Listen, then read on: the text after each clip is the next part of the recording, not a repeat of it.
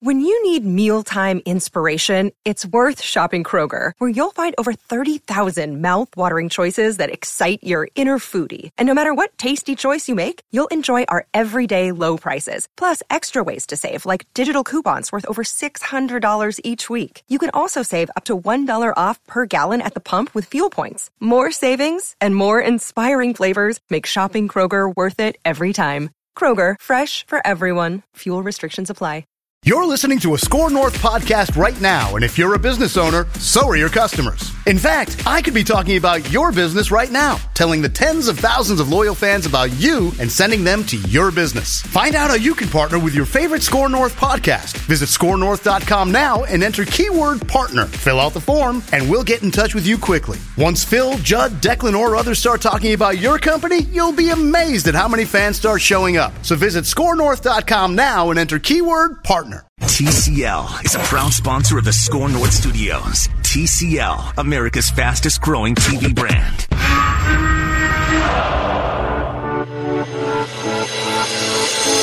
It's Purple Daily.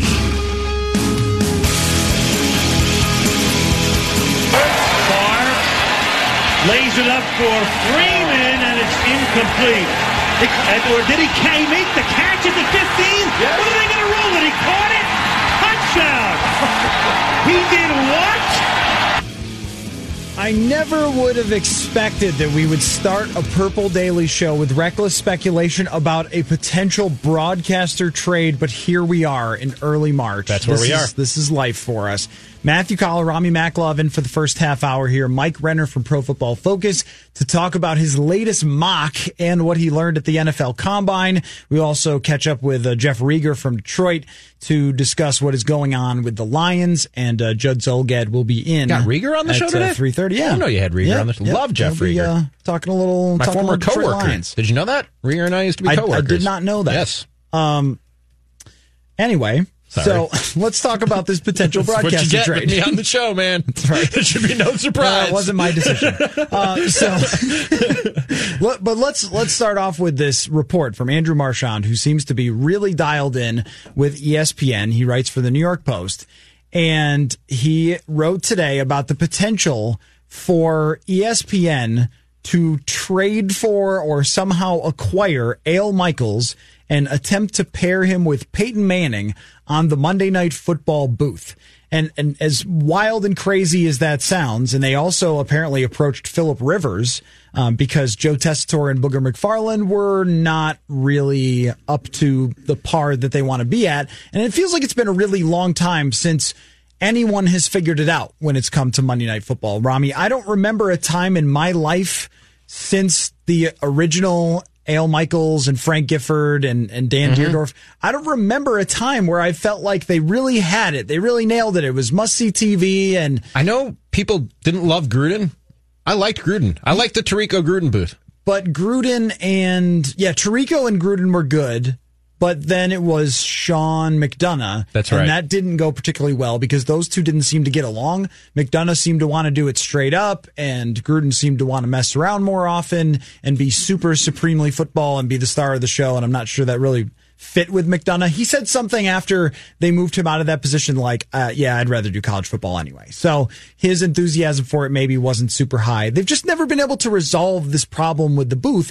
And as much money is going to be paid into the NFL in the next TV deal, ESPN would be wise to get it figured out, because a point that you made on the previous show was that on Monday night, you compete with a lot of other things. On Sunday, everything is cleared out for football. Every other station that doesn't have football is just some vegetable chopper or whatever. I consider myself a big football fan, but Monday and Thursday, like if I don't have fantasy implications, if it's not a team I care about for my work or my fandom, or if there's something better on TV, I might not watch Monday Night Football. I think improving the product on Monday Night Football, making it something more appealing to people, makes a much bigger difference than it would on a Sunday and having Tony Romo in the booth, because I was going to sit there and watch football on Sunday no matter what. And I think we've even seen the impact with the popularity of Sunday Night Football, that when you and I were growing up, Sunday Night Football might have been on TNT, or ESPN had it for a little while, and it was an afterthought. They would put, the Bengals on Sunday Night Football, and you'd wake up and maybe check the newspaper. You might get the score on what happened, and it just didn't really matter a whole lot. And now Sunday Night Football is a huge deal, and it's taken a lot of the limelight away from Monday Night Football. I'm sure for as much as ESPN pays, they would want to get it back. My question to you is, do you want an Al Michaels, Peyton Manning dream booth? Like, is this something you're rooting for? Is it something you don't care that much about? Do you have a better idea of a dream booth? What is your takeaway on this potential move from ESPN? Al Michaels is a legend. I don't need to tell you how good Al Michaels is at his job, and he's better than Joe Tessitore. So that would be an upgrade at the play-by-play announcer position. And obviously, almost anybody would be an upgrade over Booger McFarland in the analyst chair. No, I think he's good in a studio. Booger McFarland doing football while it happens, bad combination. And I think he even said, the hard thing about doing football live is it's happening in real time. Yes, dude, that's the most Booger thing is very true. You've ever said. So I think anybody would be an improvement on Booger McFarland, but I've been saying this for a while now, I think Peyton Manning would be a hit in a booth somewhere. He brings everything that I want from an analyst, in the sense that if you watch his spotlight videos that he does for ESPN Plus, where he's breaking down plays and really football-y football stuff, he has a way, and not a lot of people can do this, and I love when guys do this, of making the most football thing that only a professional would know, a coach or a player or somebody who's actually been in that world could actually really understand. He makes it digestible and understandable for the layman who's just sitting at home watching the game and wants to know a little bit more about football, wants to be a little bit more informed about what's in front of their eyes. He is really, really good at that. And on top of it, he's a funny dude and has that southern aw shucks charm to him. I really think Peyton Manning would be a hit in a booth. And obviously I'm not alone, because people have been throwing money at him to try and get him to join some announcer team since he retired. I think he would be an absolute home run, A+ color analyst for ESPN or whoever lands him. I do wonder what the trade... Better than Tony Romo. You think so? That he would be better than Romo? Yes. Romo is debated by some people. There are some people who are analysts in the industry, especially former quarterbacks, who think a lot of people could do that. They tell us not to do what Tony Romo is doing, but everybody seems to like it. He brings a special energy, enthusiasm. Manning would probably be a little more by the letter for how they wanted him to do it, where Romo just does whatever he wants. And of course, that's not going to change with $180 million over 10 years thrown at Tony Romo. I don't mind it. I like his enthusiasm for it. I like that he's always pointing things out that you might not catch, really football-y football things. And there clearly is a thirst for more detail in the game. Mm-hmm. Where I would wonder is us pumping up Manning with our idea of how good he might be versus how it might actually work out, because a lot of people try this, and the game, when you're watching it on TV or you're sitting in the press box, it doesn't move super fast.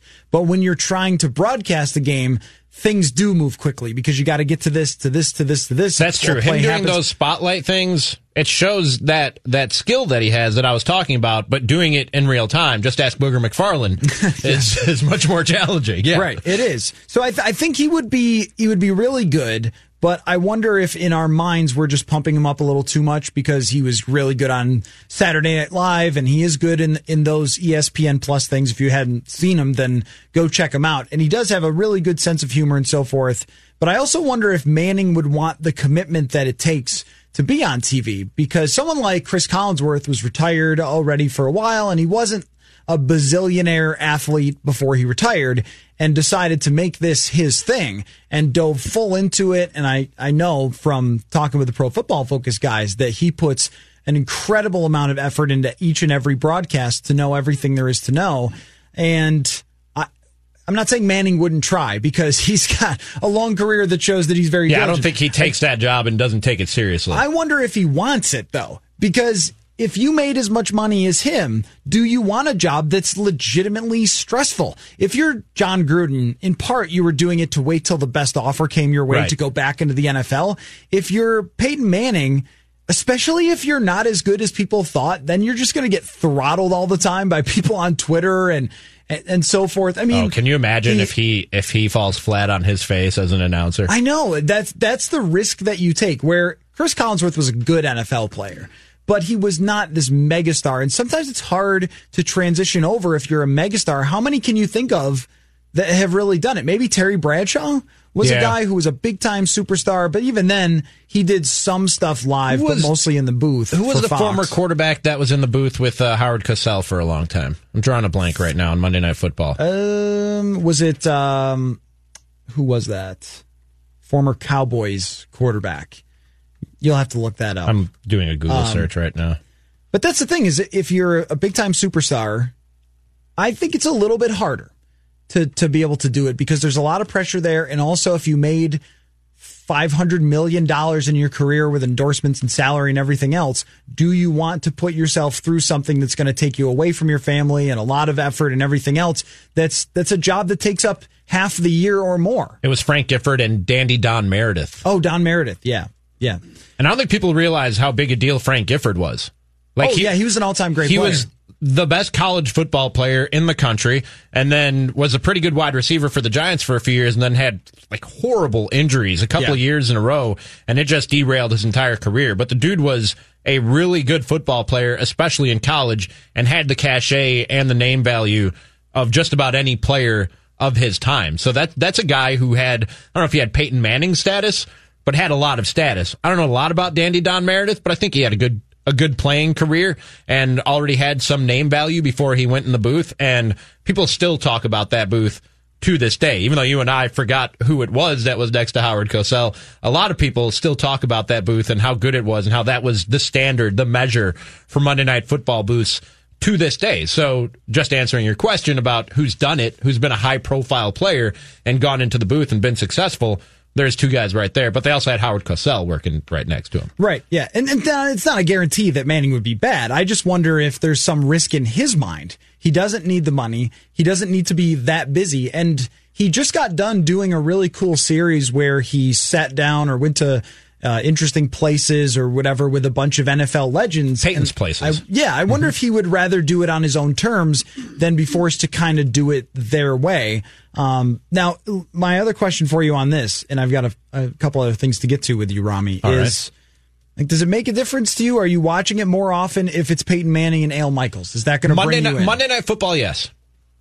The Sunday slate of games, you could put a goat in the booth, and I'm going to watch. You could put any barn animal in the booth, and I'll probably watch. I might turn it down. I might not be listening as intently. I might turn on the radio call. I don't know, but I'm not turning off my TV. I'm not going to stop watching football because the announcer isn't Tony Romo or isn't anybody of that level. Monday night, Thursday night, that's a little bit different. You're competing in a different landscape on Monday night and on Thursday night than you are on a Sunday. Like I said, you're not competing against other football games. You're competing against whatever's on TV, whatever's on Netflix, whatever's on Hulu, whatever's on Disney Plus, whatever's on Amazon Prime. And I think there are a lot of people like me who, even if you are a big football fan, you maybe don't tune in on Monday unless you have a good reason to tune in on Monday. It's your team. It's fantasy implications. There just isn't anything else better on TV that night. Yeah.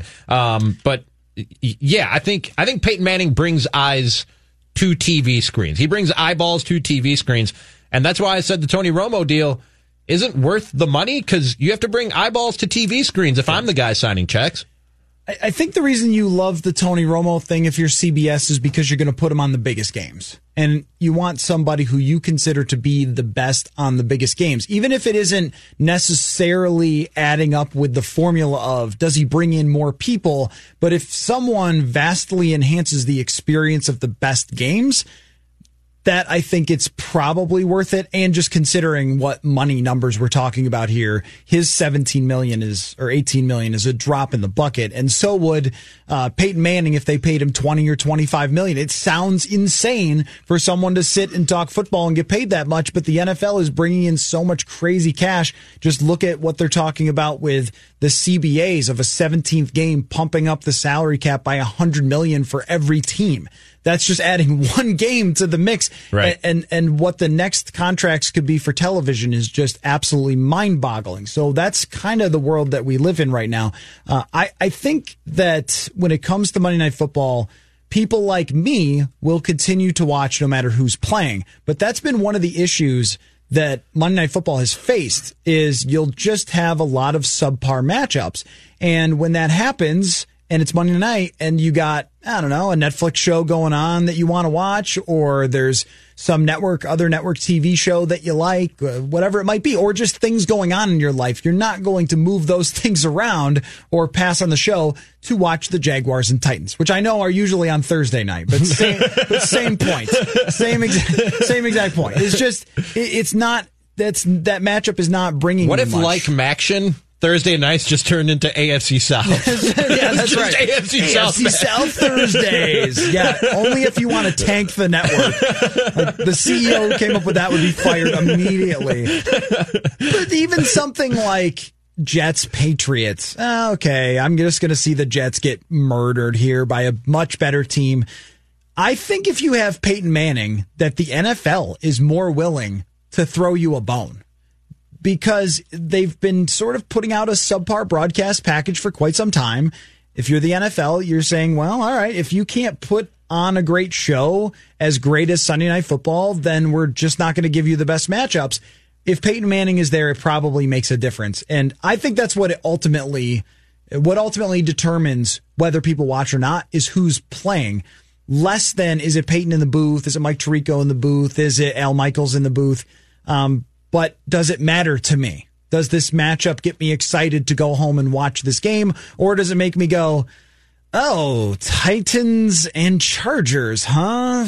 Okay, so we'll see on that. But I never expected that we would have trades being rumored of broadcasters. But that is now the NFL world we live in. That's hilarious. Speaking of trades, Rami, since you're here and you want it to be as reckless as possible, there have been 2 trades over the last 2 days in the NFL. A.J. Bouye was traded to the Denver Broncos, who seem to want to go for it now with Drew Lock as their quarterback. Are the Jaguars just bailing on any competitiveness whatsoever? And they should. He's a really good cornerback. Yeah, they should. They should definitely do that. They're not in a position to win whatsoever, so tank for Trevor.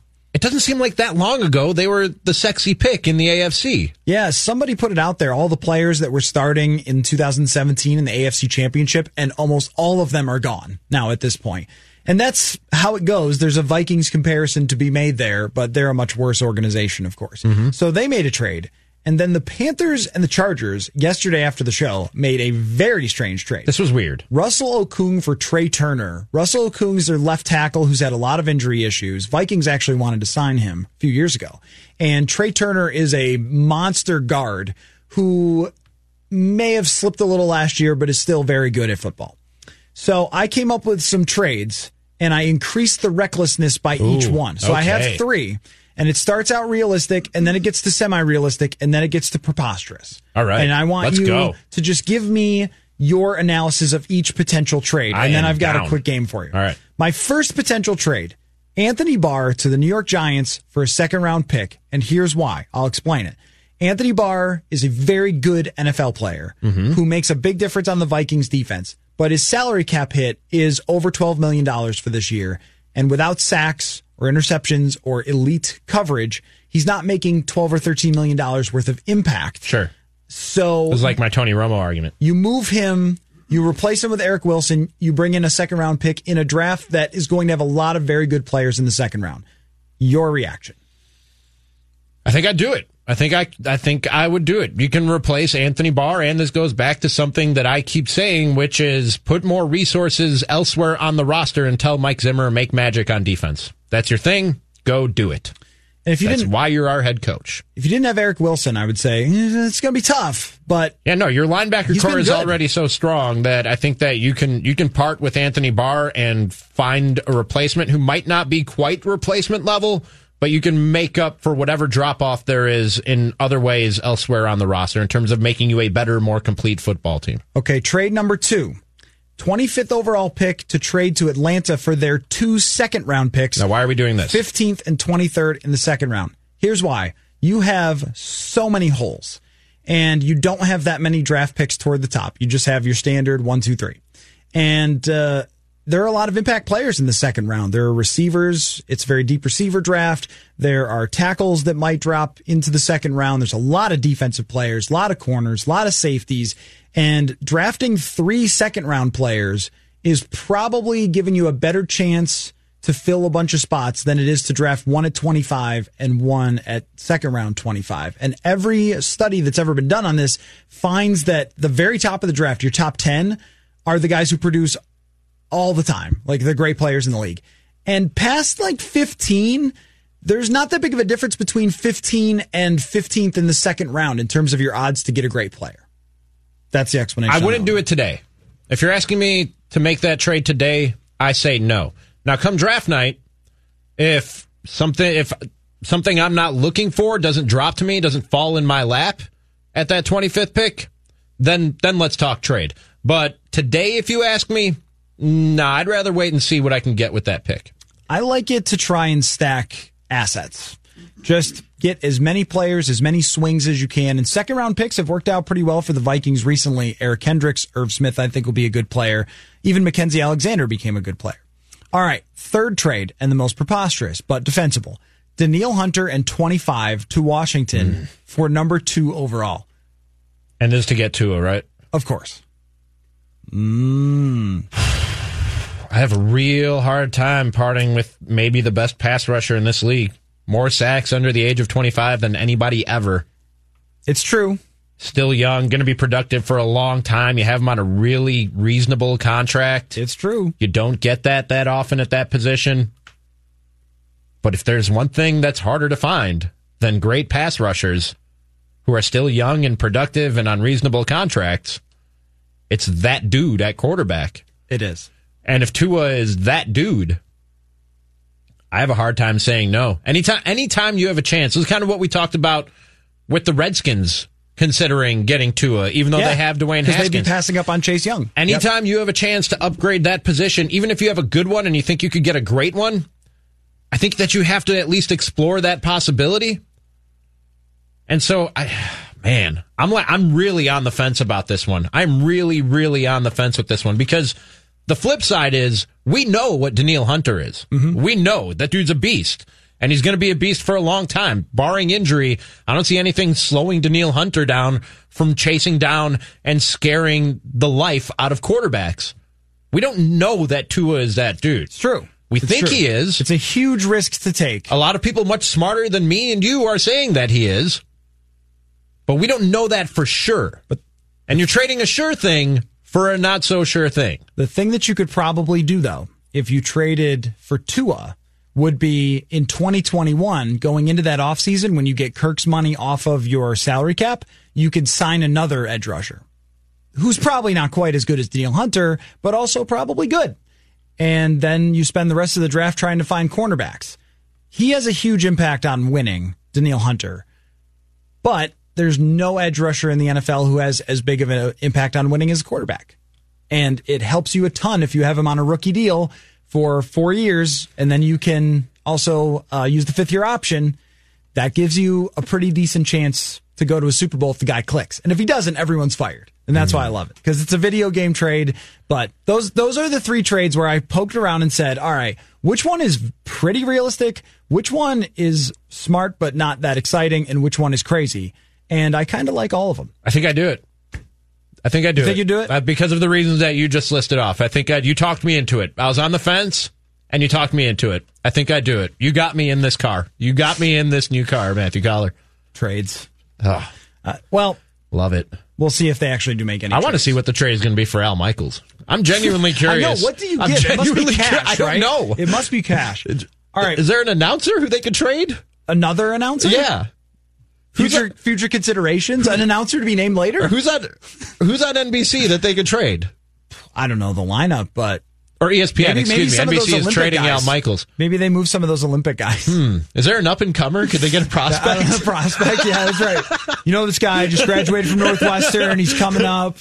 No, Syracuse. That's the broadcasting university. They got to come out of Syracuse. Oh, yeah. That's the Alabama of sports broadcasting. All right. We're getting close to the end of the segment here, but I love to play this game with Sage Rosenfeld, so I want to play this quickly with you. All right. I have 6 prospects. And I have 4 descriptions from NFL.com, and I'm going to read you the highlights of the descriptions. Oh, God. And you have to match up which player meets which description. Oh, God. Sage Rosenfeld is amazing at this game because he knows all the draft language. I'm not going to be as good at this game. I love draft lingo. I'm not going to be as good at this game. All right. So your prospects are LSU offensive lineman Lloyd Cushenberry, Clemson corner A.J. Terrell, Georgia kicker Rodrigo Blankenship, Florida State corner Stanford Samuels, I just loved his name, LSU tight end, and Randy Moss's son, Thaddeus Moss. Lloyd Cushenberry is a really strong name, too. That's a strong name. And so is Rodrigo Blankenship. Absolutely. So I did some of that. Rodrigo Blankenship sounds like an alias. Yeah, that's right. You check into a hotel as Rodrigo Blankenship. Right, exactly. Syracuse wide receiver. Anthony Weeder's other alias. This is Tristan Johnson. Not Tristan.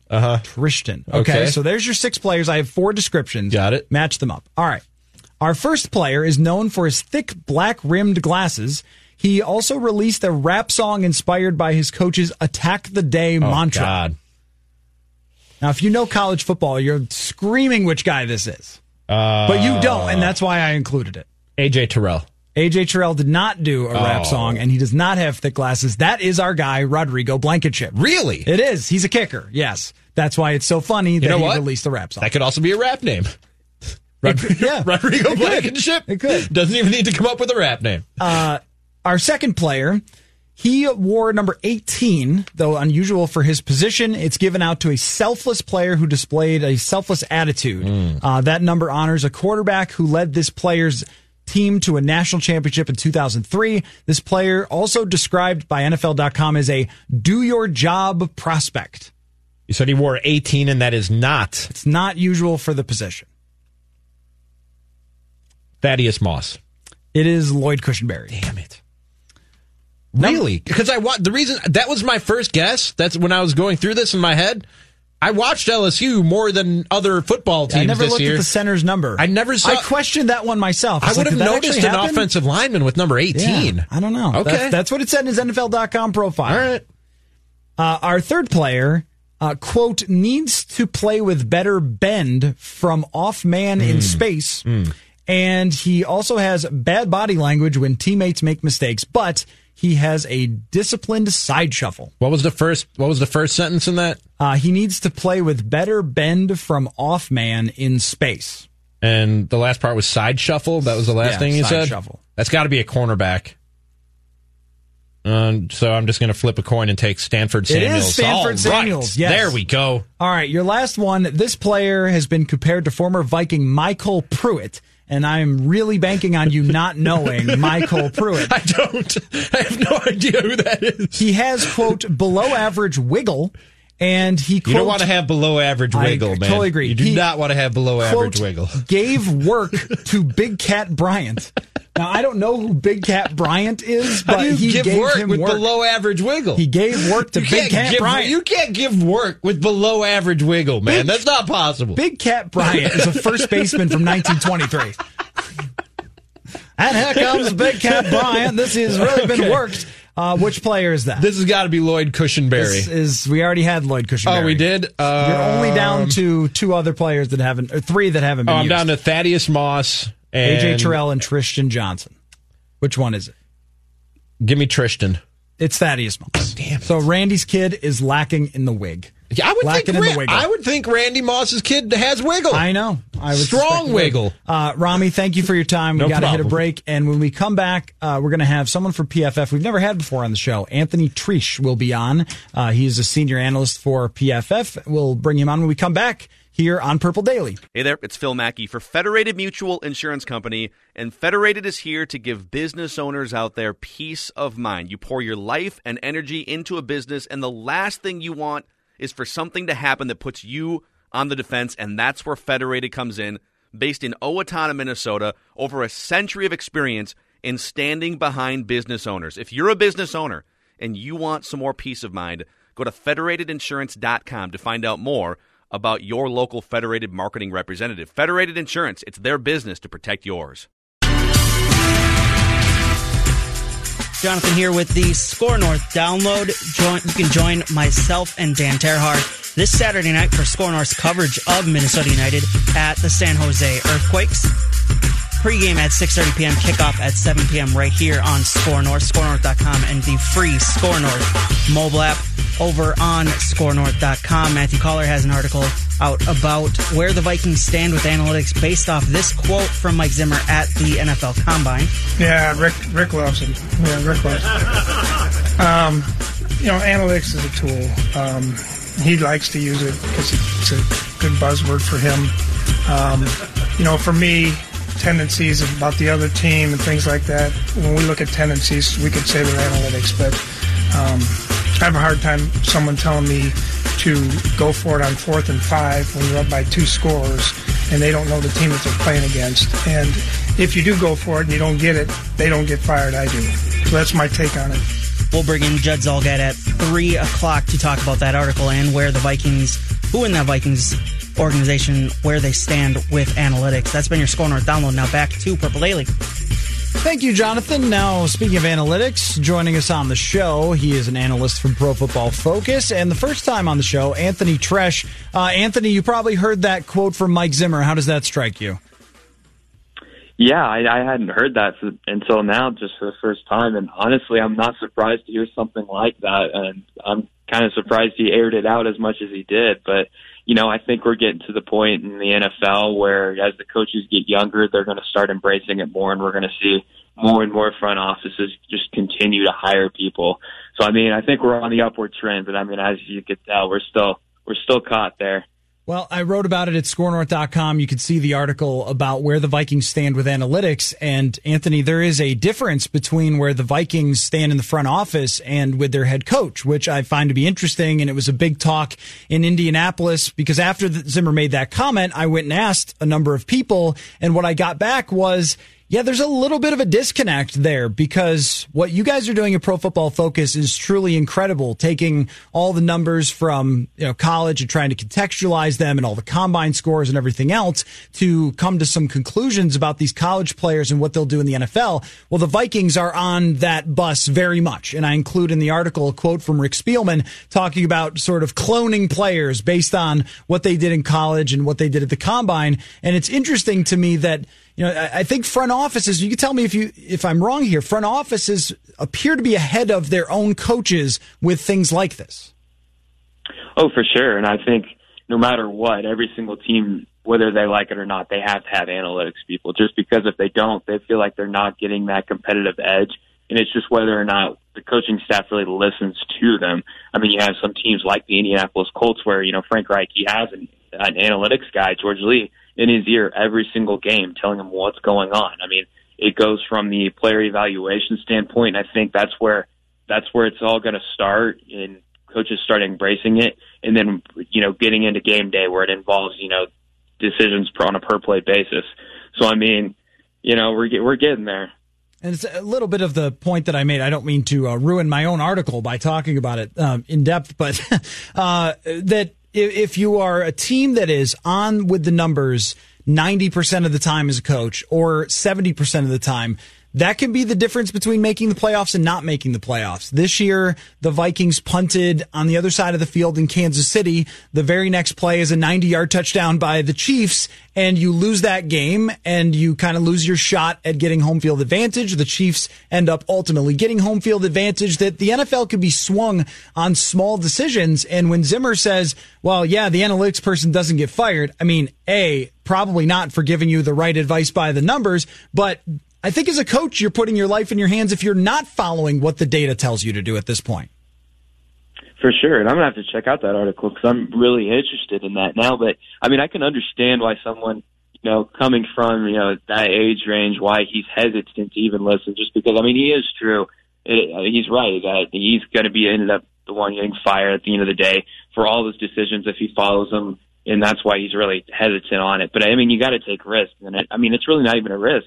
I shouldn't even say that, just because that's the most probable outcome. If the number stays low, that's what's going to more likely happen. And if it's not going to happen 100% of the time, the numbers aren't always right, just because there are outliers out there.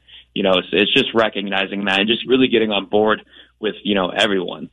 Yeah, you make a good point that things that seem risky can actually be riskier to go against them. At least that's what the numbers would tell you. So as he's describing, and I tried my best to figure out the exact situation he was talking about, and I even asked him in Indy, which was it, and I couldn't quite pin it down based on his description. So I just used an example.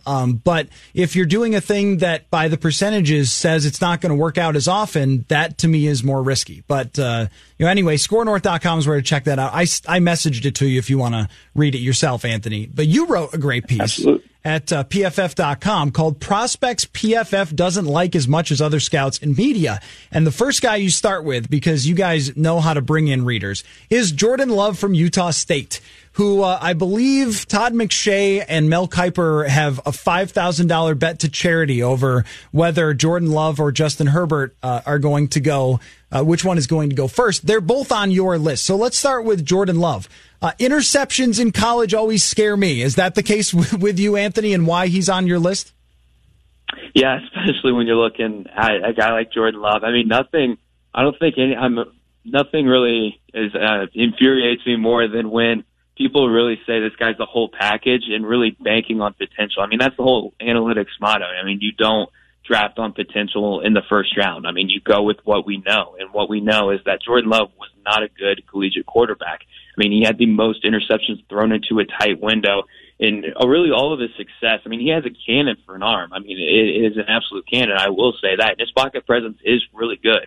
However, when we only see that really cannon shine when he's hitting an open receiver that has 2-3 yards of separation on this guy on a go ball downfield. I mean, that's really where we saw it. And every once in a while, he might have snuck in a good one to a tight window, but more often than not, it was bad. I mean, looking at the article, I had a nice table in there stating, because we chart every ball, that a quarterback throws, whether or not it was an incompletion that was his fault, was it the receiver's fault, did the receiver slip, and so on and so forth. And looking at that, I mean, he had the highest rate of incompletions that were his fault in this draft class.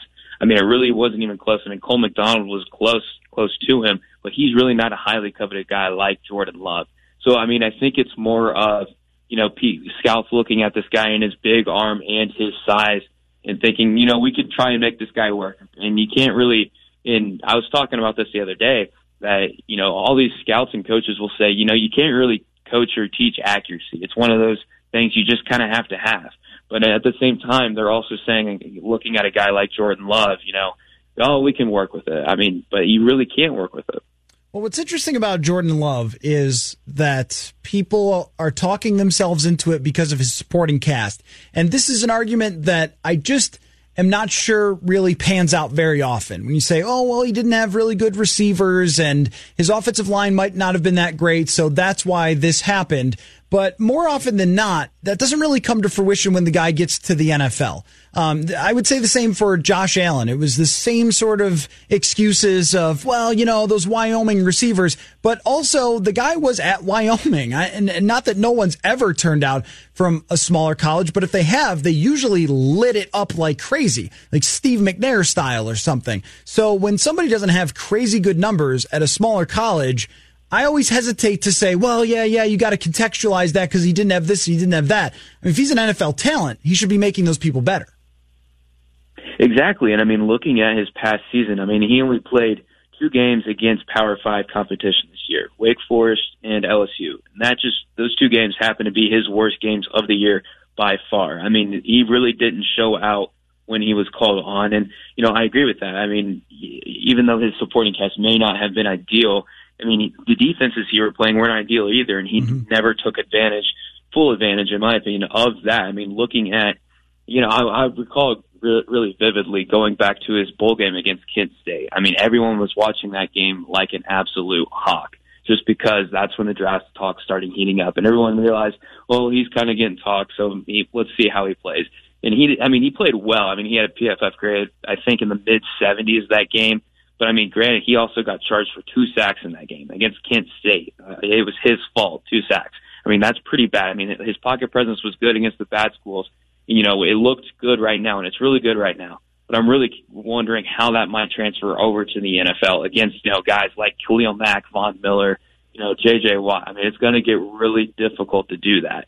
So I just really don't see his projection as nearly as high as any of these other quarterbacks. And I mentioned in the article, you know, we have a new metric called wins above average developed by our data scientists, and it kind of just measures value, you know, wins above average. I mean, it's pretty self-explanatory. A lot of different factors go into it. And looking back at all the first-round quarterbacks since 2015, which ones had the lowest wins above average? Right now, Josh Allen is the only one to really generate less than a tenth of a win in a single season and then get drafted in the first round. And Jordan Love would join him in that pack. I mean, it has nothing to do with the school they were at, but rather their play specifically on the field, because we adjust for strength of competition on there. So, I mean, that's really not ideal what you want to see. And as bad as Josh Allen was over the last 2 years, he even did better than I thought he would. I guess not as a passer, but just as, you know, he had some good third down throws and his running was really good and he made up for some of the shortcomings. But still, you get to the playoffs and you lose to Deshaun Watson because you don't have the better quarterback.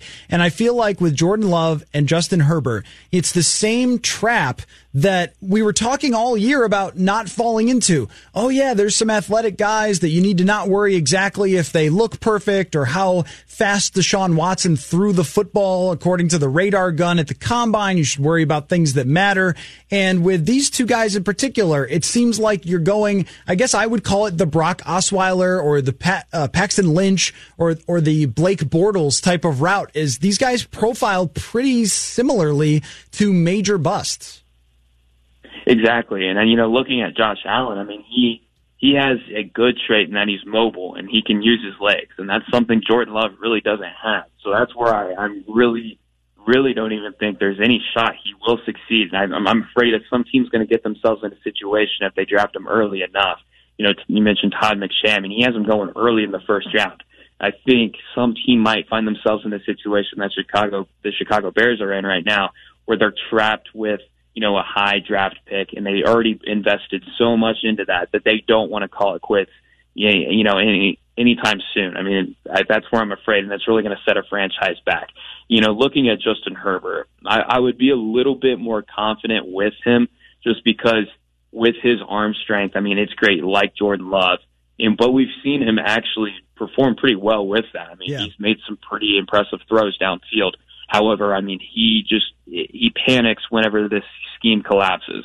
I mean, when you're watching him and pressure starts to come his way or he gets knocked off his rhythm, I mean, it gets pretty ugly. Sometimes he'll just force throws into his first read when he sees, you know, a pass rusher win immediately. He'll just force it into that first read, and then it'll just turn into an interception. We saw that continuously with him.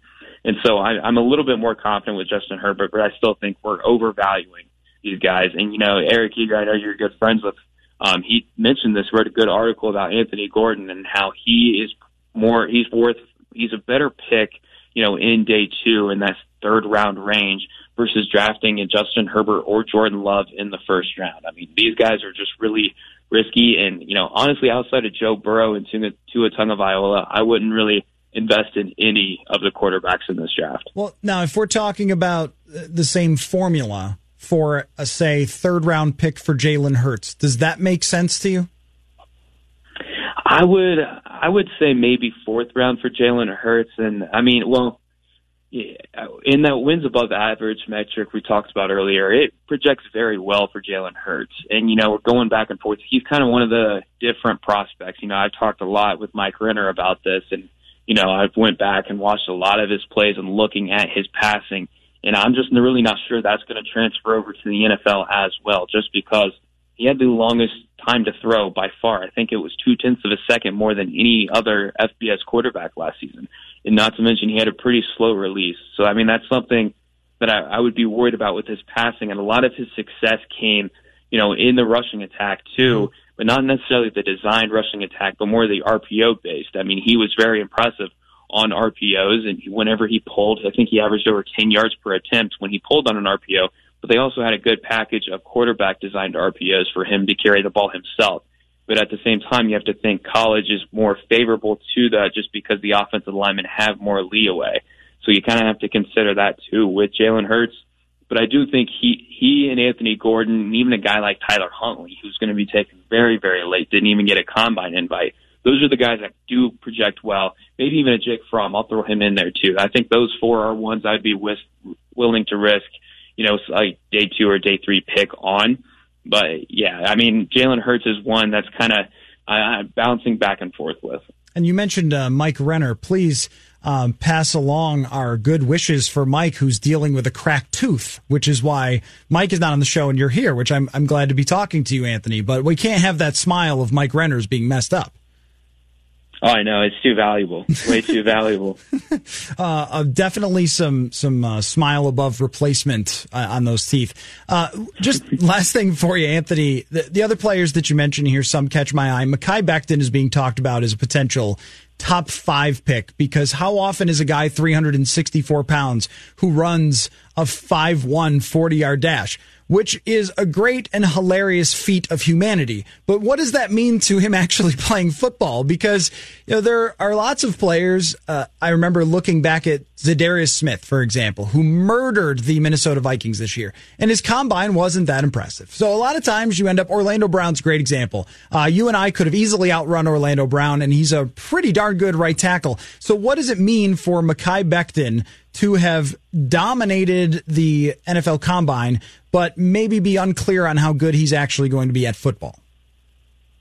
Yeah, he definitely earned himself a good payday, I will say that, because I could very well see a team like the New York Giants and Dave Gettleman being all over this guy with the 4th overall pick, when honestly he should not even be a first-round pick. And I think looking back to his career at Louisville, I mean, it was pretty, especially in 2019, it was very protected by the scheme. And we saw a lot of screens, jet sweeps, and play action passes. So really, I mentioned this in the article, he saw only 73 true pass sets. So, I mean, just standard quarterback drop back.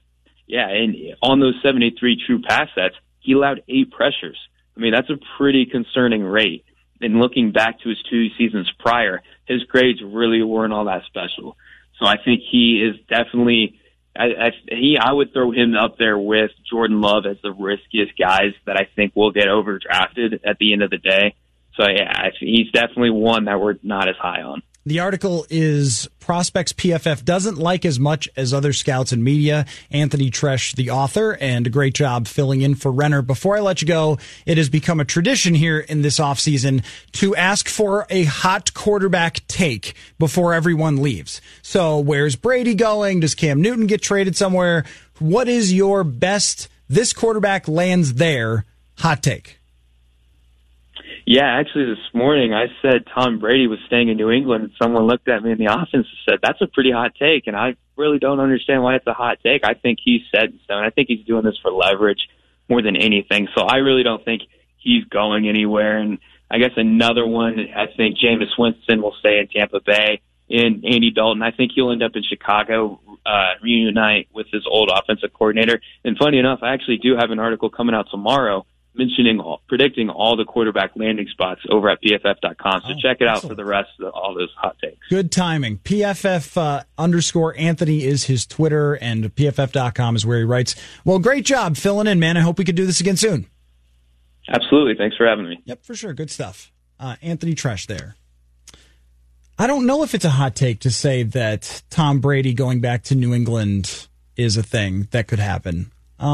I felt like that is still the most likely outcome, and it's probably right that he wants everyone to come and make their presentations and tell them why he should be their quarterback. And didn't LeBron get some songs? Didn't people make like, come to the Knicks, LeBron? Was that the team making it or fans? I mean, fans, but okay. Still... You want that, right? Would you put it past the Knicks to make a song like that? Somebody else brought up, maybe Dan Orlovsky, that, no, I would not bring that past the Knicks. They can't even handle Spike Lee. No. But maybe, Dan Orlovsky brought this up, Brady wants to at least see what everybody has to say and make their arguments.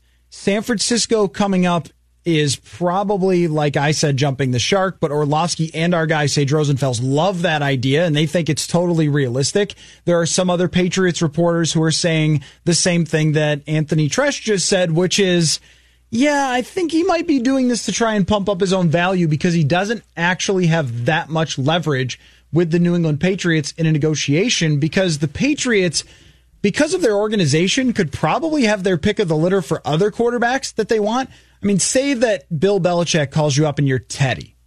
And he's like, Teddy, want you to be our quarterback. I mean, if you're Teddy, can you be like, no way, Bill, you don't know how to win? Like, right? Like, no. Even if they don't have great receivers now, even if they don't have an offensive line now that's great, you've got to figure that you're going to win just on having the best coach in the NFL and one of the best organizations in the NFL, and they might cheat to help you. So it's a win-win if you're another quarterback that's out there, or if New England would be a team that would trade up for a quarterback or get someone else in the second because they've got their eye on Jalen Hurts or Anthony Gordon or someone else that they think is good, that they can spot. They spotted Jimmy Garoppolo, and he turned out to be good.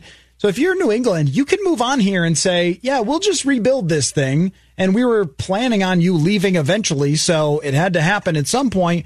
And also the relationship between Belichick and Brady just seems a little salty at this point between those two. They've been around for so long together that I don't think it's quite hot take territory. I think it still remains the favorite. I haven't looked.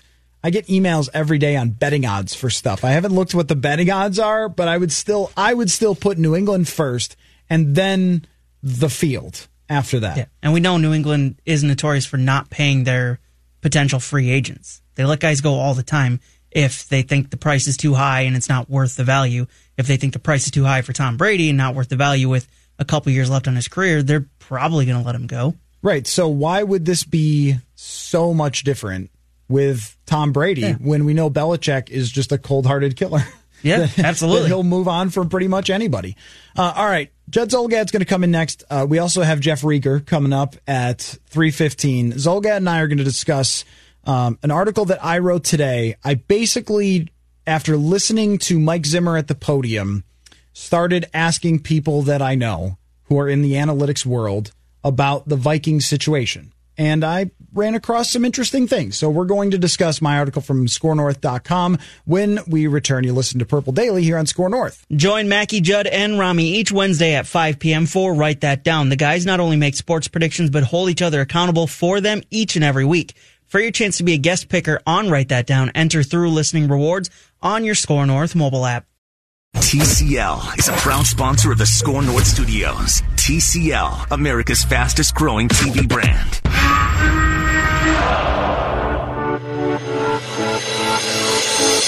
It's Purple Daily.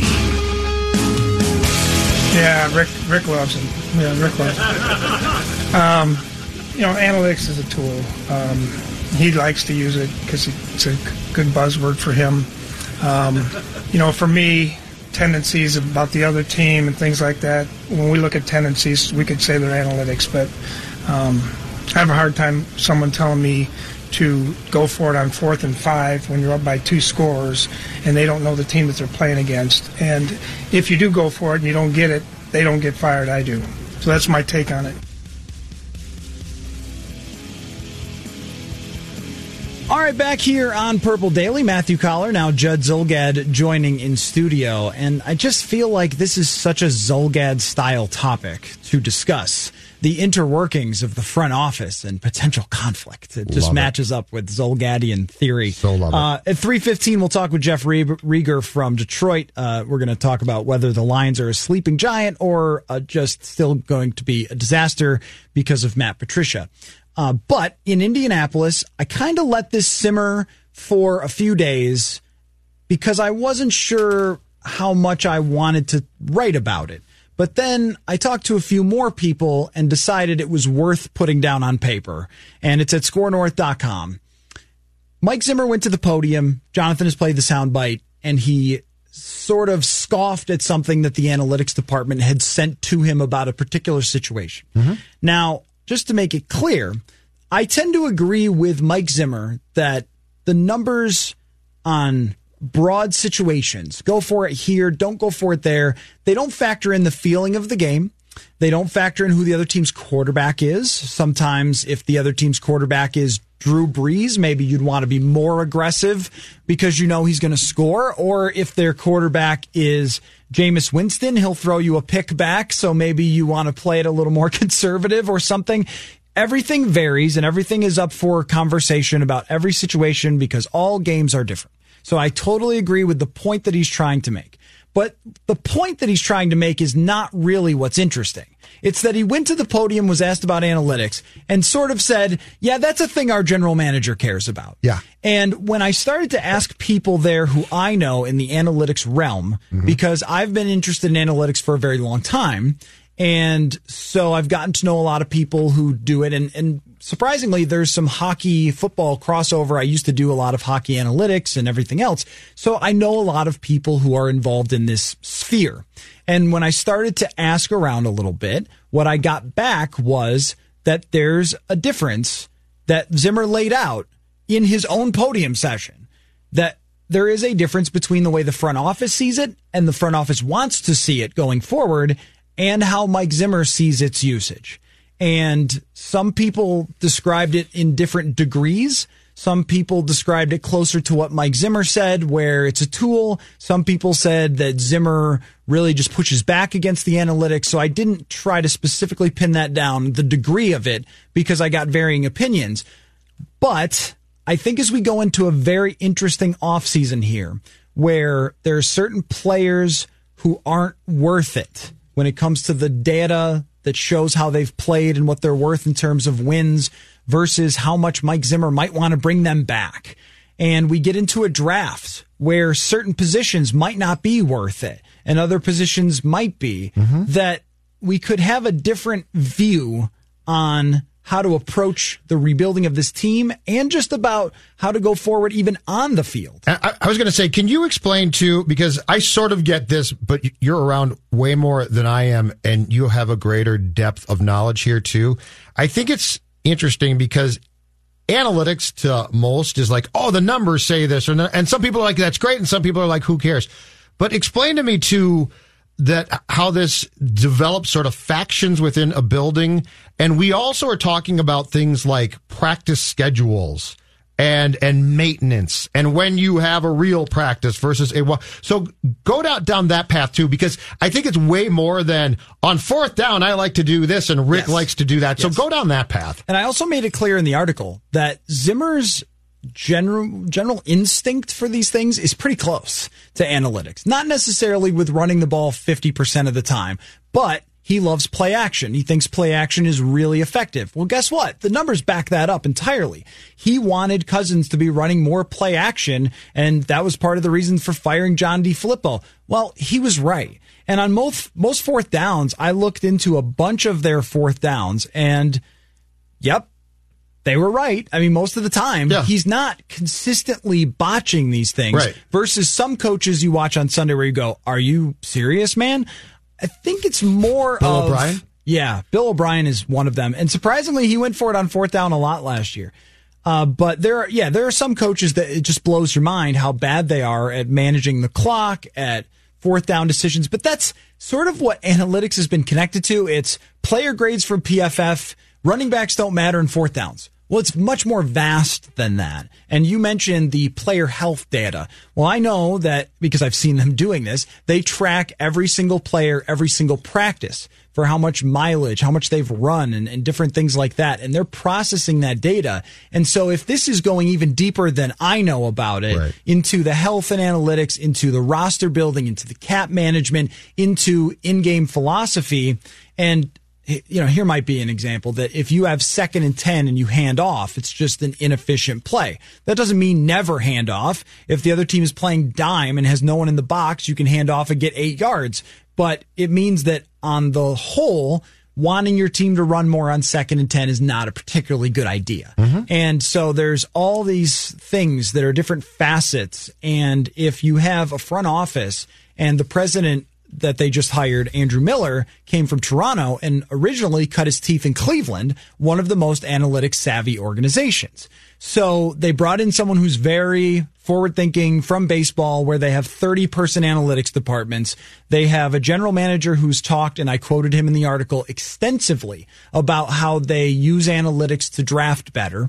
And then you have a coach who says, that's a thing someone else likes. And please don't tell me how to handle my fourth downs. That's where you wonder, is this a point of conflict if things go not perfectly in the future here? And I think it's worth pointing out, too, that if Mike is arriving at the right conclusions via his own football savvy and or his own gut, analytics people who work really hard to decide what the right conclusions are probably aren't like, well, isn't that cute? Zim comes to... So they also, and I'm just throwing this out there, Matthew, they also might not be on the same page because of how they're getting there. Because Mike's a good football coach. Mike might have an instinct for what to do, but if he's getting there through a means that might come around one day where the analytics department's like, what are you doing now? It can create some interesting situations. And it's really not so much about right now or what just happened, because overall, if I were grading Zimmer's in-game decisions from 2019, I would give him something like a B or a B+. I'd say good job for the most part. He won his challenges, which is not analytics. He's improved, by the way, too. Yes, vastly improved. I want to say when you got here or before you got here, there were some ugly games. He struggled. Yep. And he's gotten better at clock management, and I asked him about it last year, and he said that he's put a good deal of effort into creating situations for his own practice in training camp, and I've seen this at work. So it's not as if Zimmer is really bad at this and is costing you games in comparison to this. The concern would be, A, that there's friction between how two sides see things want to be used, and B, where it's going to go.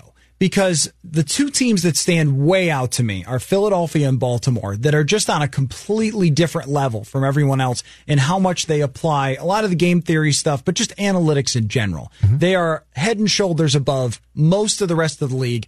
I've also heard that Atlanta's pretty good on this, but they're in a pretty tough spot, and their head coach is a bit problematic when it comes to this stuff too. But those two teams, their head coaches, Doug Peterson and John Harbaugh, are all in on this is what it says for the numbers. I'm going to go with that. And if it doesn't work out, at least I went with what made sense statistically of these things being studied. And that's another point, is they're all based on real events that actually happen. They're just giving you odds. Right. So sometimes the odds might say it's 55% versus 45%. The example I used in my article, it was only a 5% difference. But if it goes wrong, then you go back and go, well, you did play against the odds, so you reduced your chances by 5% by not doing what we said you should have done. And then it's a tough look for you when you're saying, no, I was right, even though I went against what you can prove on a bigger picture. Yes. Right? So, I think that's where the conflict or the concern would be from the front office, is if two head coaches in the league are really far ahead on this, how many more are to come? Is Cliff Kingsbury going to be another guy who's younger, who's going to figure this out? Sean McVay is not particularly good at it, surprisingly enough. That is surprising. But he might be. He might become better at it. Do they not have the department? I guess that would be my consistent question. How many of these teams are starting to mimic baseball? Because I think you have to have the people in place and the department to pull it off to be successful. Well, and how many owners who own other businesses and things like that are going to look at these coaches? For a long time, they've looked at these coaches and said, hey, football. Yeah. I couldn't name 3 route combinations myself. You're the football guy. You do the football.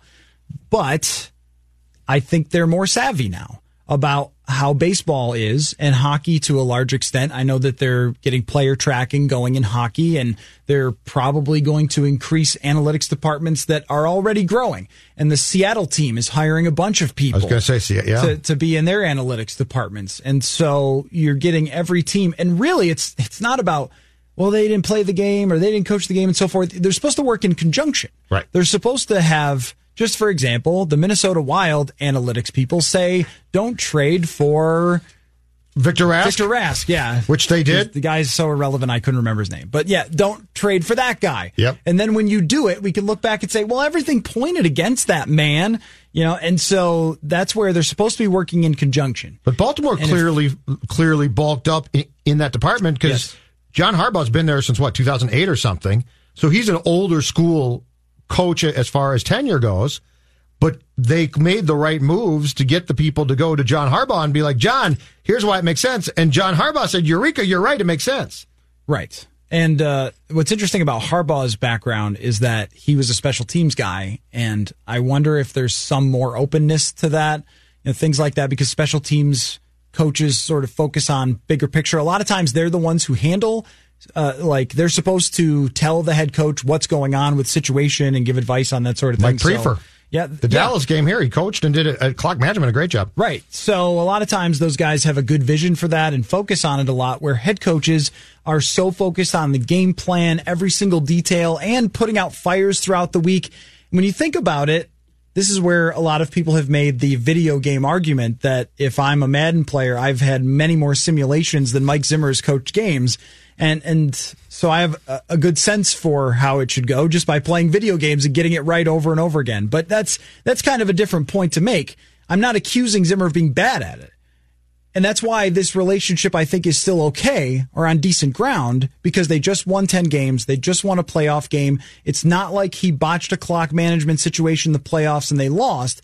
It's the vision for the future with this head coach. Mm-hmm. And if you're going forward, are you saying, because this is a guy that we don't know has a contract extension at this point. At this point, I'm going under the assumption that he does not have a contract extension yet. And if that's the case, and they're trying to decide how long do we want to lock into Mike Zimmer, then you're asking, is he going to go where we want him to go? If this COO, Andrew Miller, has anything to say about it, where they're going to go is more data. Where the general manager clearly wants to go is more data. And sometimes Rick will make your head spin talking about it with 25,000 different elements or whatever I quoted in the piece. I think 2,500 different things that run through an algorithm and so forth. And if that's where everybody else wants to go and the head coach says, you know what, we really do need to re-sign Dalvin Cook and hand off more. But I found in your story, I thought the lead quote that you used from Mike in Indianapolis was really intriguing, because coaches don't say that just for fun. He didn't say, I mean, the only way to look at that quote or hear that quote is it's a shot at here's what I think we should do. And analytics are really cute and Rick really likes them, but there's no way to interpret that quote and be like, well, I bet he and Rick laughed about this one. I can't get there. I can't say, oh, you know what? They had a couple of glasses of wine the night before and were hitting each other on the shoulder being analytics. Yeah. No, Mike said that for a purpose. And I think he expressly said that to say, this is how I like to do things. And that was... which is what you're saying about down the road.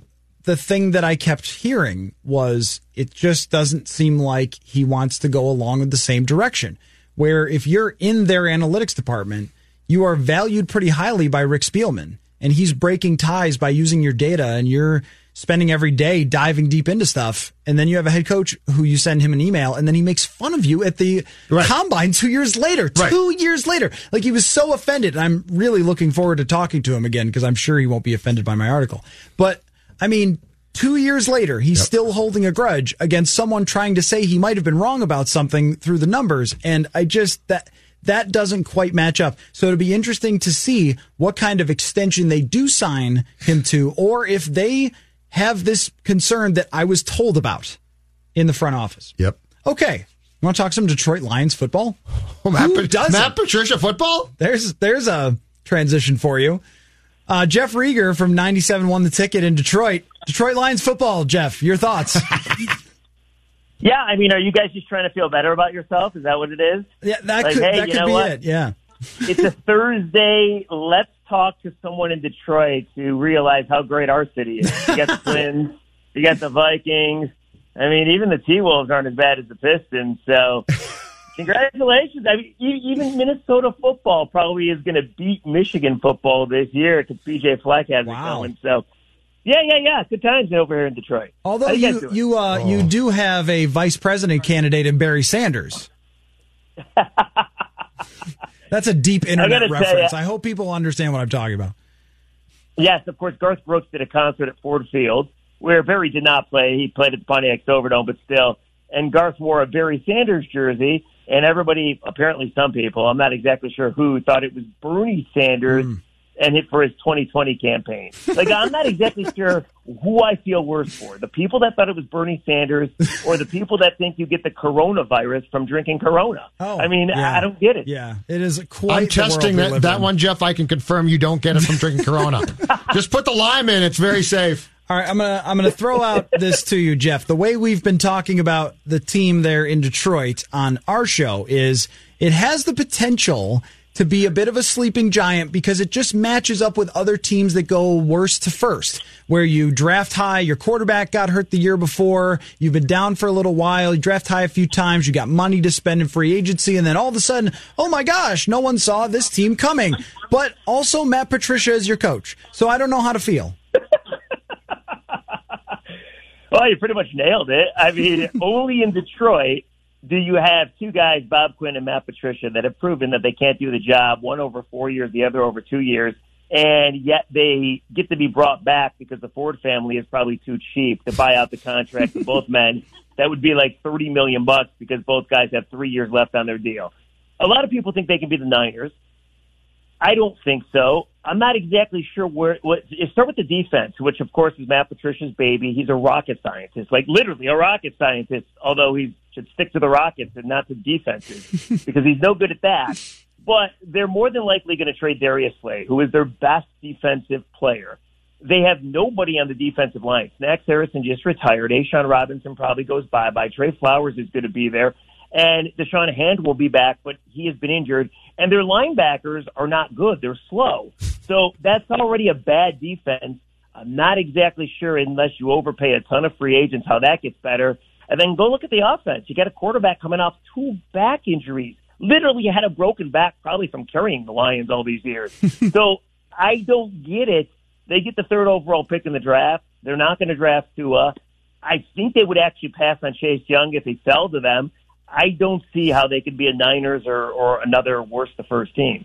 So, Jeff, why wouldn't they take Tua at 3? If they have to trade Stafford, trade him. Or what I would do is hang on to Stafford, start him, have Tua learn in 2020. Colin and I have talked about this in depth. It makes so much damn sense. And if I'm the Vikings, Bears, or Packers, I'd be like, oh, no, they took Tua. This is going to potentially be some agony for us. Why wouldn't they explore or go down that path? It seems so logical to me. Don't you guys realize if something makes sense or if something's logical, then the Lions are definitely not going to do it? I mean, come on. Can Colin and I have the GM job? We'll move there right now and take the millions from the Fords to run this train wreck. Yeah, come on. I'll pick you up at the airport as long as those guys are gone. I have a very nice car. It's very clean inside. No, I would agree with you guys. I mean, listen, the Matt Stafford era, and it's not all his fault by any means, but I think Colin Cowherd said it the best. Why in God's name is there all this loyalty for a guy that hasn't done squat in 11 seasons? And it's not all Stafford's fault. I get it. With that being said, you guys are 100% right. We are at an all-time apathy for Lions fans. They have all-time hopelessness since maybe the Matt Millen era. And then the Fords announced that Patricia and Quinn are coming back. I think you could get all the fans back by drafting Tua Tagovailoa. And I agree with you. Stafford could play this year, trade him in the offseason. The cap hit is a little better. And then Tua takes over and see what you got.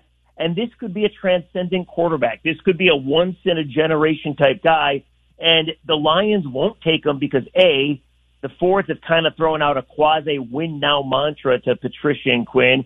And B, they're more interested in taking defense. But I 100% agree with you. It makes perfect sense to do it. Unfortunately, they're not going to. You talk to anybody that knows anything about football, and they all say what you guys say. Makes perfect sense, but the Lions aren't going to do it. And it's unfortunate because 3, 4, 5 years from now, you'd be looking at a situation where you say to yourself, like Aaron Donald and so many other players, Randy Moss, like, what were we thinking? Talking with Jeff Rieger from 97.1 The Ticket, who I now know has a very different car cleaning philosophy than me, because mine is a disaster, just total disaster. Well, my wife makes me clean it, guys. Okay, don't give me too much credit. Yeah, I could not be an Uber driver. I would get a very low rating for the cleanliness. So Jeff, where does Matt Stafford stand? Because I know his wife put something on Instagram about maybe she wouldn't mind going to L.A., and there were the rumors about trading him, but the salary cap thing doesn't quite match up. If I'm Matt Stafford, I'm probably at my wit's end with this team, though. See, and you hit the nail on the head. The fact that we have to turn to Kelly Stafford to get an update on what's going on in Matt's life, I mean, to me, it's just ridiculous. With that being said, Matt Stafford wants to be in Detroit because he's always wanted to be in Detroit. And this is not a popular belief here in Detroit. You get the Stafford lovers and you get the Stafford, I don't want to say haters, that's such a strong word, but you get the Stafford non-believers. And I picture myself as a non-believer. And he's a guy that, you look at any other quarterback, you essentially run the organization. He's got a power agent in Tom Condon. At any point, he could have said, I want out.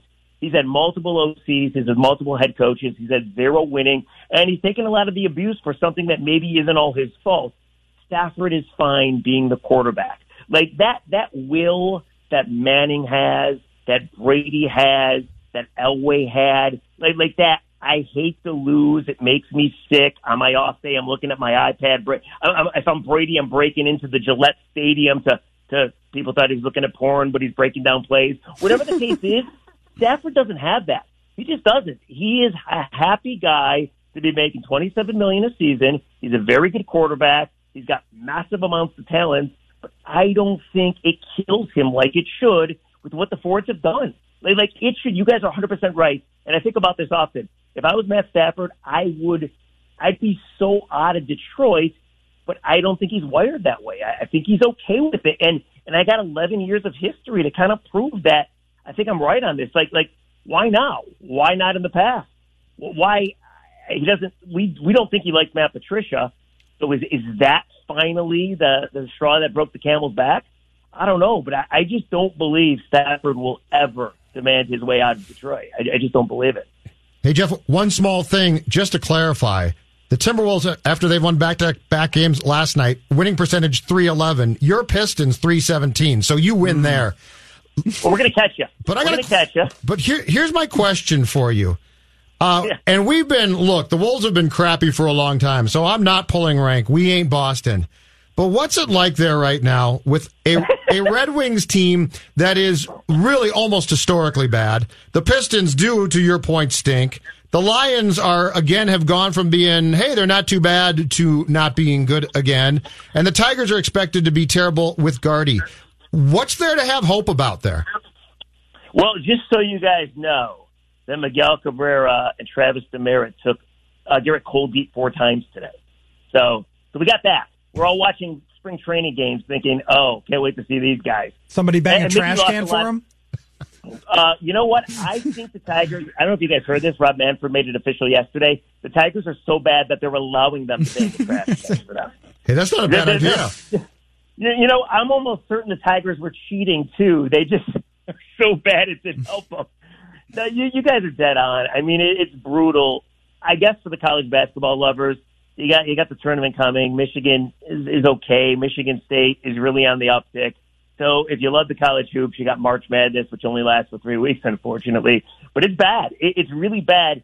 Think about this, guys. And I don't know if any other city has ever had this. And I actually just heard our afternoon drive guy talking about this. We could have the first overall pick in the baseball, and the Pistons could have the first overall pick as well. The Wings could have the first overall pick, and the Lions have the third overall pick. That is never, I wouldn't think, has happened ever in the history of professional sports in North America, but it could happen here in Detroit. So the answer to your question is, we all just make babies because nobody watches sports anymore. Everybody's having a kid. Wow. That went a direction I didn't expect it. I did 5 years of sports talk radio in Buffalo, so I feel you on this, but you have more bad sports. Like they only have 2. You have more than that. Last thing before we let you go, Jeff, and then you can, clean your car again because you're not watching sports. Give me a hot quarterback take. Give me a hot offseason quarterback take. Who goes where? Who lands where? Who surprises us?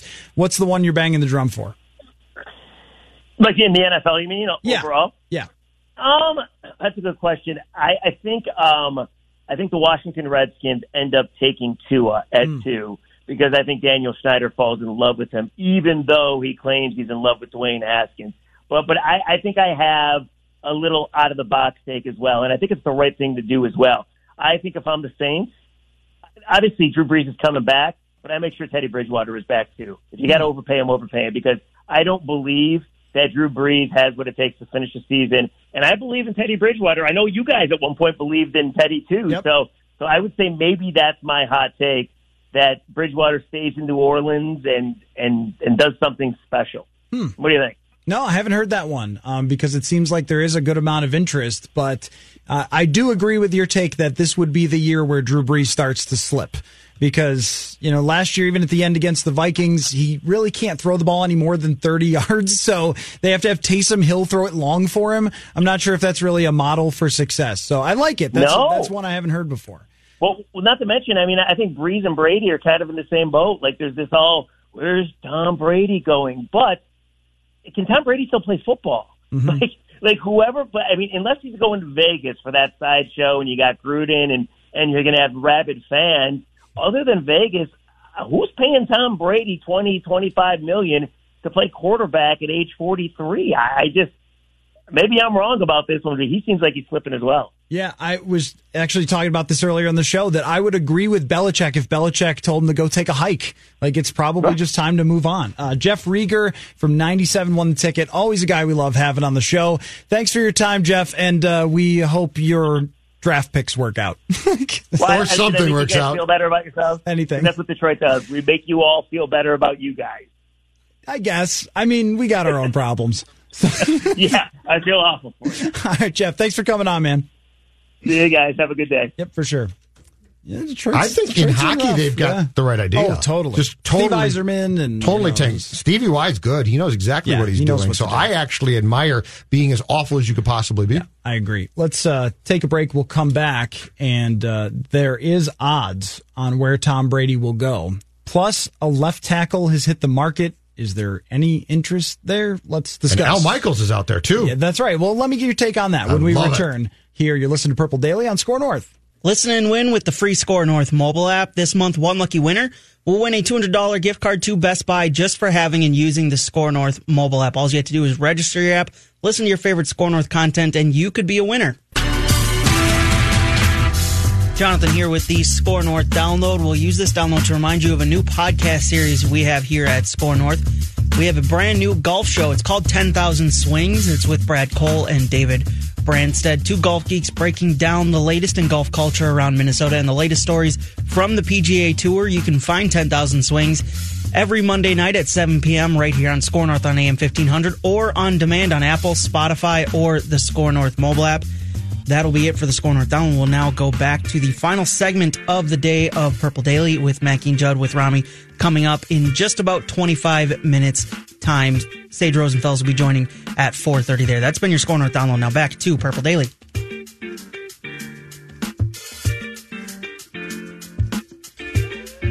Okay, back here on Purple Daily, Matthew Collar along with Judd Zolgad sitting here in our studios watching some high school hockey, which is nice, the boys portion of the tournament. Always exciting to have that going on, so we got that. Would you like to know who the odds makers are saying is the favorite for Tom Brady? Like, which team is the favorite for him to land? I would love to. Can I take a guess at number one? I think you'll get it right. But go ahead. I believe we speculated about this a couple days ago, and there's more fun scenarios than this one. Tennessee Titans. No, they're not the favorite. The favorite is the New England Patriots. It's for him to return. I've so dismissed him. I will be so disappointed if he goes back. Yeah. And I'm going to cry. That was a conversation earlier on the show. Is it a hot take to think that Tom Brady will go back to the Patriots? And I guess according to Vegas, it isn't. It is not a hot take. How about the fact that he and Bill sat down, and according to the Boston Herald, it didn't go well? I'm not surprised it didn't go well. I think that if I'm Belichick, I say, I have a lot of work to do here to be a competitive team again. I need a year. I'm not going to be able to do this right away. And what you're going to do with us, Tom Brady, is probably get us 11 wins by not turning the ball over, playing it conservative, doing just enough to win. And that's nice. We could probably still win the AFC East with that, but you're going to take away a lot of money that I want to spend in free agency potentially to rebuild this. And I would love to look for my next quarterback. Belichick drafted two other quarterbacks who have started in the NFL, one in the Super Bowl during the late Brady era. He's been thinking about this for a long time. Now he finally has the excuse to make it happen. I don't know if this is a hot take, but I will say I think Bill Belichick has no interest in Tom Brady being his quarterback in 2020, and if it happens, it's only forced down his throat by Bob Kraft. I think Bill Belichick has been planning for the day that Brady waves goodbye for a while. I think part of it might be personal and selfish, but part of it's what you just said, which is, hold on a second here. We need to hit a reset at some point in time. And, the fact that the one thing I guess you couldn't completely foresee 10 years ago was Tom Brady being like, oh, no, I'm going to come back at 43. Yeah. When, let's see, 2014 is when Jimmy Garoppolo was taken. And we would have suspected then that it was getting to the end. He would have been 37 or 38 years old. You would have always bet on someone that old not going to 2 or 3 more Super Bowls since then. But now we've reached a point where it's crossed. Brady is no longer the best quarterback in the NFL. He still was until last year, really. I mean, they didn't play super well in the Super Bowl, but did enough to win that game, and all along was great. He won a shootout against Patrick Mahomes on the road to get into the Super Bowl. Yep. He was playing spectacularly, but if you can't give him the supporting cast that's incredible, he's probably not going to be that great. What you got this year is more likely than not what you're going to get from him. If some other team could give him a better supporting cast, like Tennessee, say they franchise tag Derrick Henry, they've got the receivers, they've got a great offensive line, they've got a really good defense, or you're San Francisco, who is in the odds here. I think that this is smokescreen with San Francisco being brought up, but you never do know. It is great fun. I agree. I love that. If it's Tennessee or San Francisco, you could be in the Super Bowl next year with Tom Brady. Yes. At this point in his career, he just needs more than what they can give him. He can't make a bunch of guys into superstars anymore.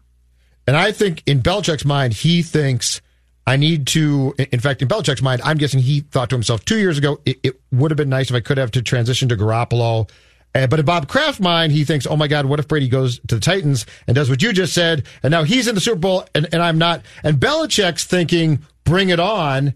And Kraft's thinking, but I can't lose my Tommy. It's really interesting.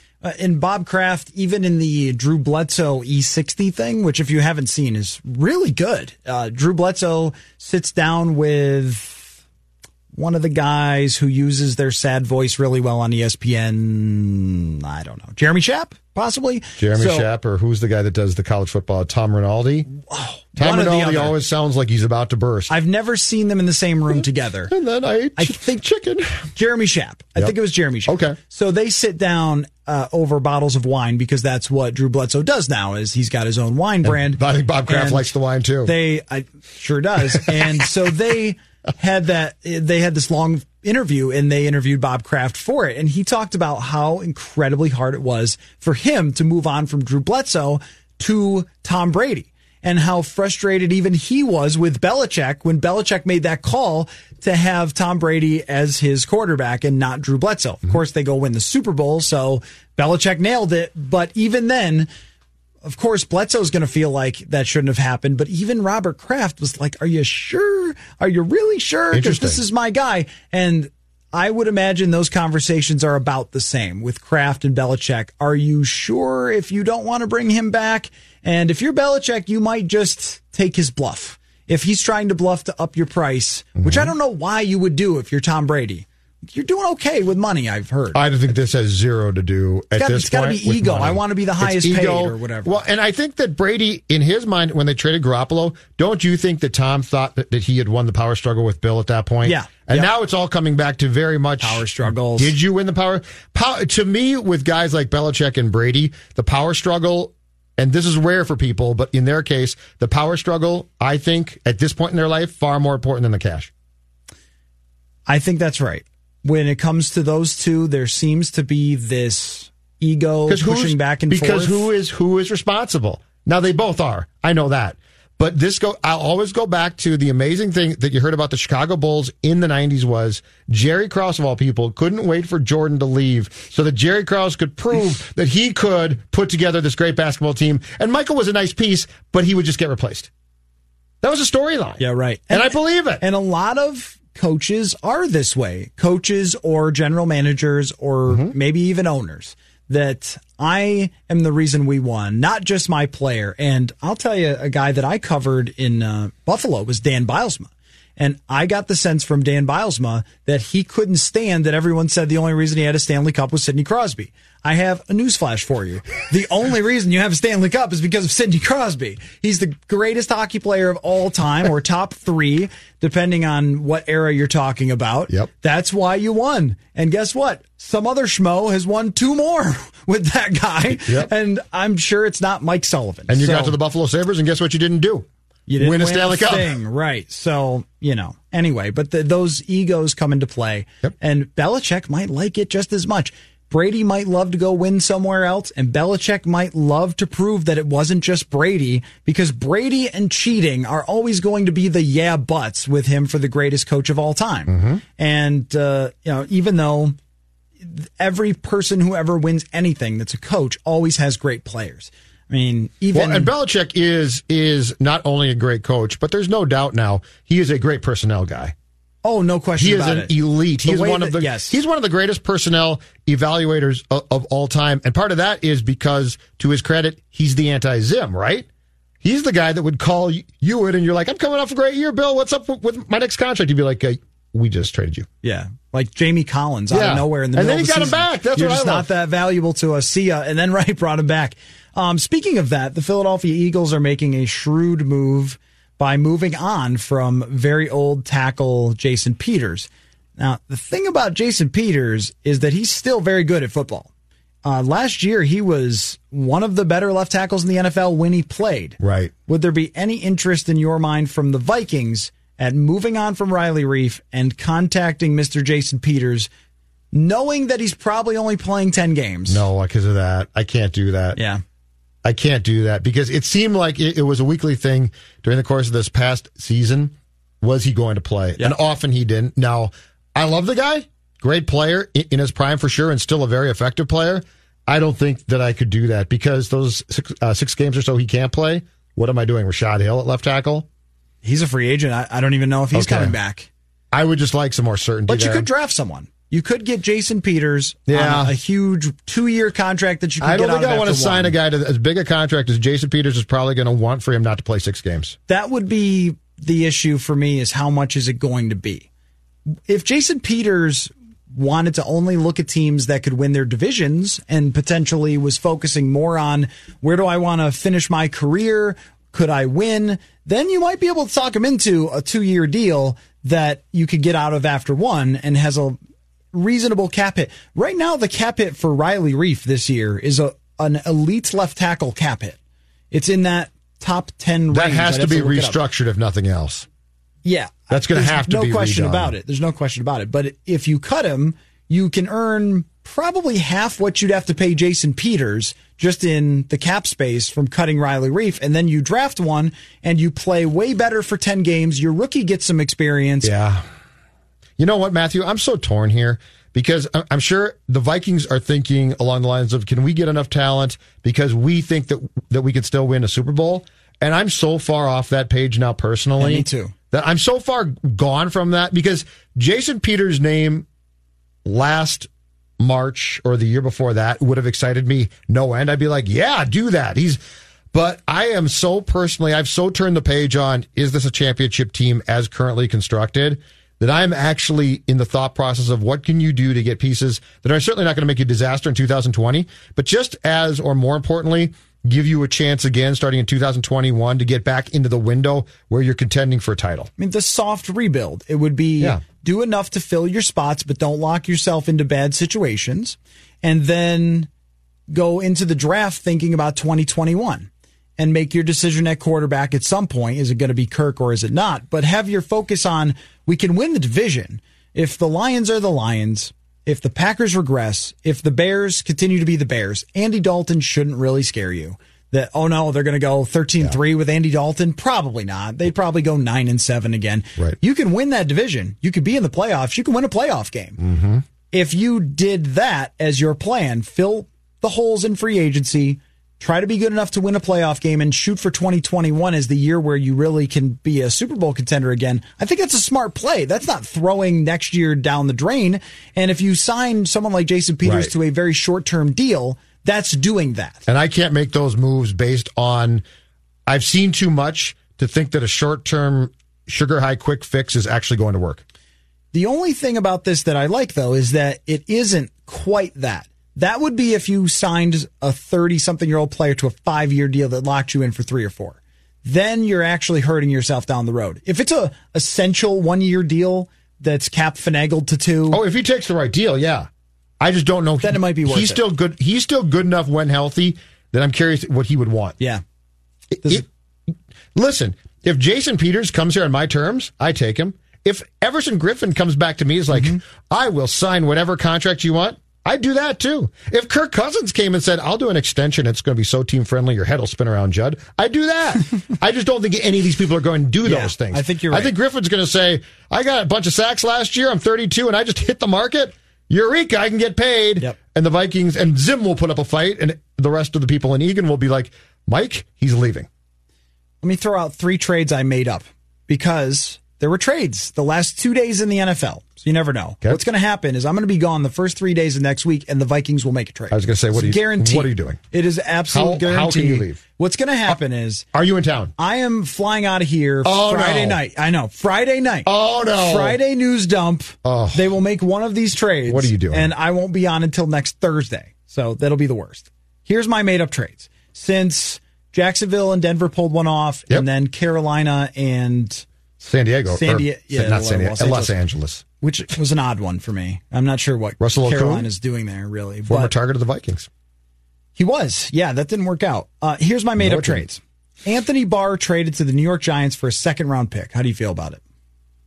Second-round pick for Anthony Barr. This would be one where Mike would explode. Yeah, I love it. Well, wait. Unless you can tell me a different plan for Barr, but if this is status quo, yes. It's a lot in my mind about Eric Wilson. Eric Wilson's good, and Anthony Barr's cap hit is just through the roof for a guy that does what he does. I like him as a player. I think he's very good. Yes. But I don't think he's $14 million or $13 million in the cap good. Not as currently used. Not with your cap situation. If you were Indianapolis, I would look at it and say, well, there's no problem here. Second round pick, yes, I do. You're not Indianapolis. You don't have any cap space. Right. Trade number 2, 25th overall, trading back with Atlanta for their 2 seconds, 15 and 23 in the second round. I'll explain. Okay. Your odds when it comes to the draft of selecting someone at 25 versus at 50 are not much different. It's the best place to move down all the time. Yes. So you end up with 3 second-round picks that have almost the same odds as your first-round pick. And I believe, if I'm not mistaken, history will show that Rick has made something close to this trade before. I think they've made this trade a couple of times before. It might have been in different incarnations, but... He does love trading down. He does love to trade down.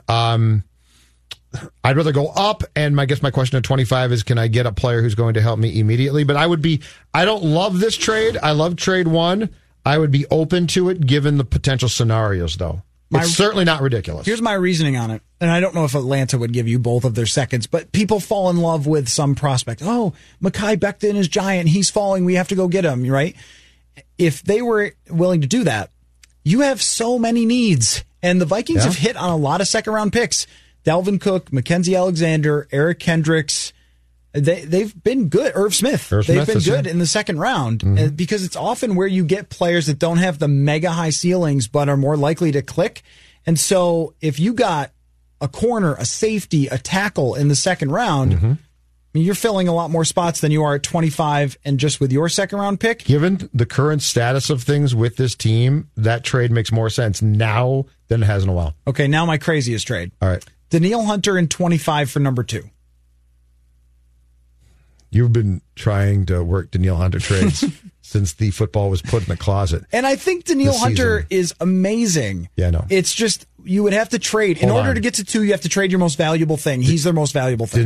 So I can get the second overall pick. Second overall pick, you got to trade your first and Danielle Hunter. So I can get Tua. Yep. So if he's cleared the hurdles, I'm almost certainly going to get Tua. Yeah. It's a quarterback. The answer's yes. Obviously, yes to me. I mean, Danielle Hunter goes in the list of the 10 or 15 players that you would non-quarterback want in the NFL. One of the 15, 20 best non-quarterback players in the entire NFL. Mm-hmm. But the thing is, with the quarterbacks, they're just so much more valuable than all the non-quarterback players. And you already have developed edge rushers consistently with this defensive line coach and this system of drafting, and this team worked. And this team has not had a franchise quarterback since Fran Tarkenton. They've not had a true franchise QB. That's 19. He was drafted in 61, traded in, I believe, 67, and came back here and played until 78, okay?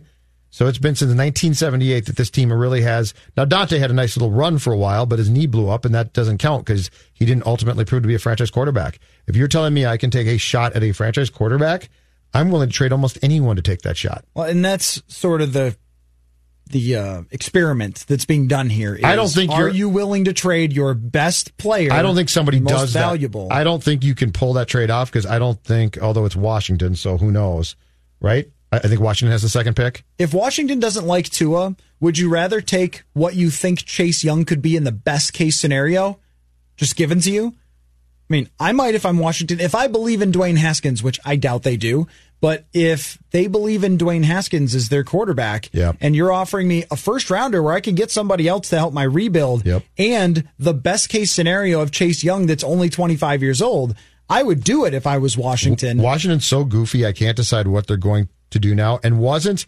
Dwayne Haskins Daniel Snyder's guy? Didn't he mandate that pick?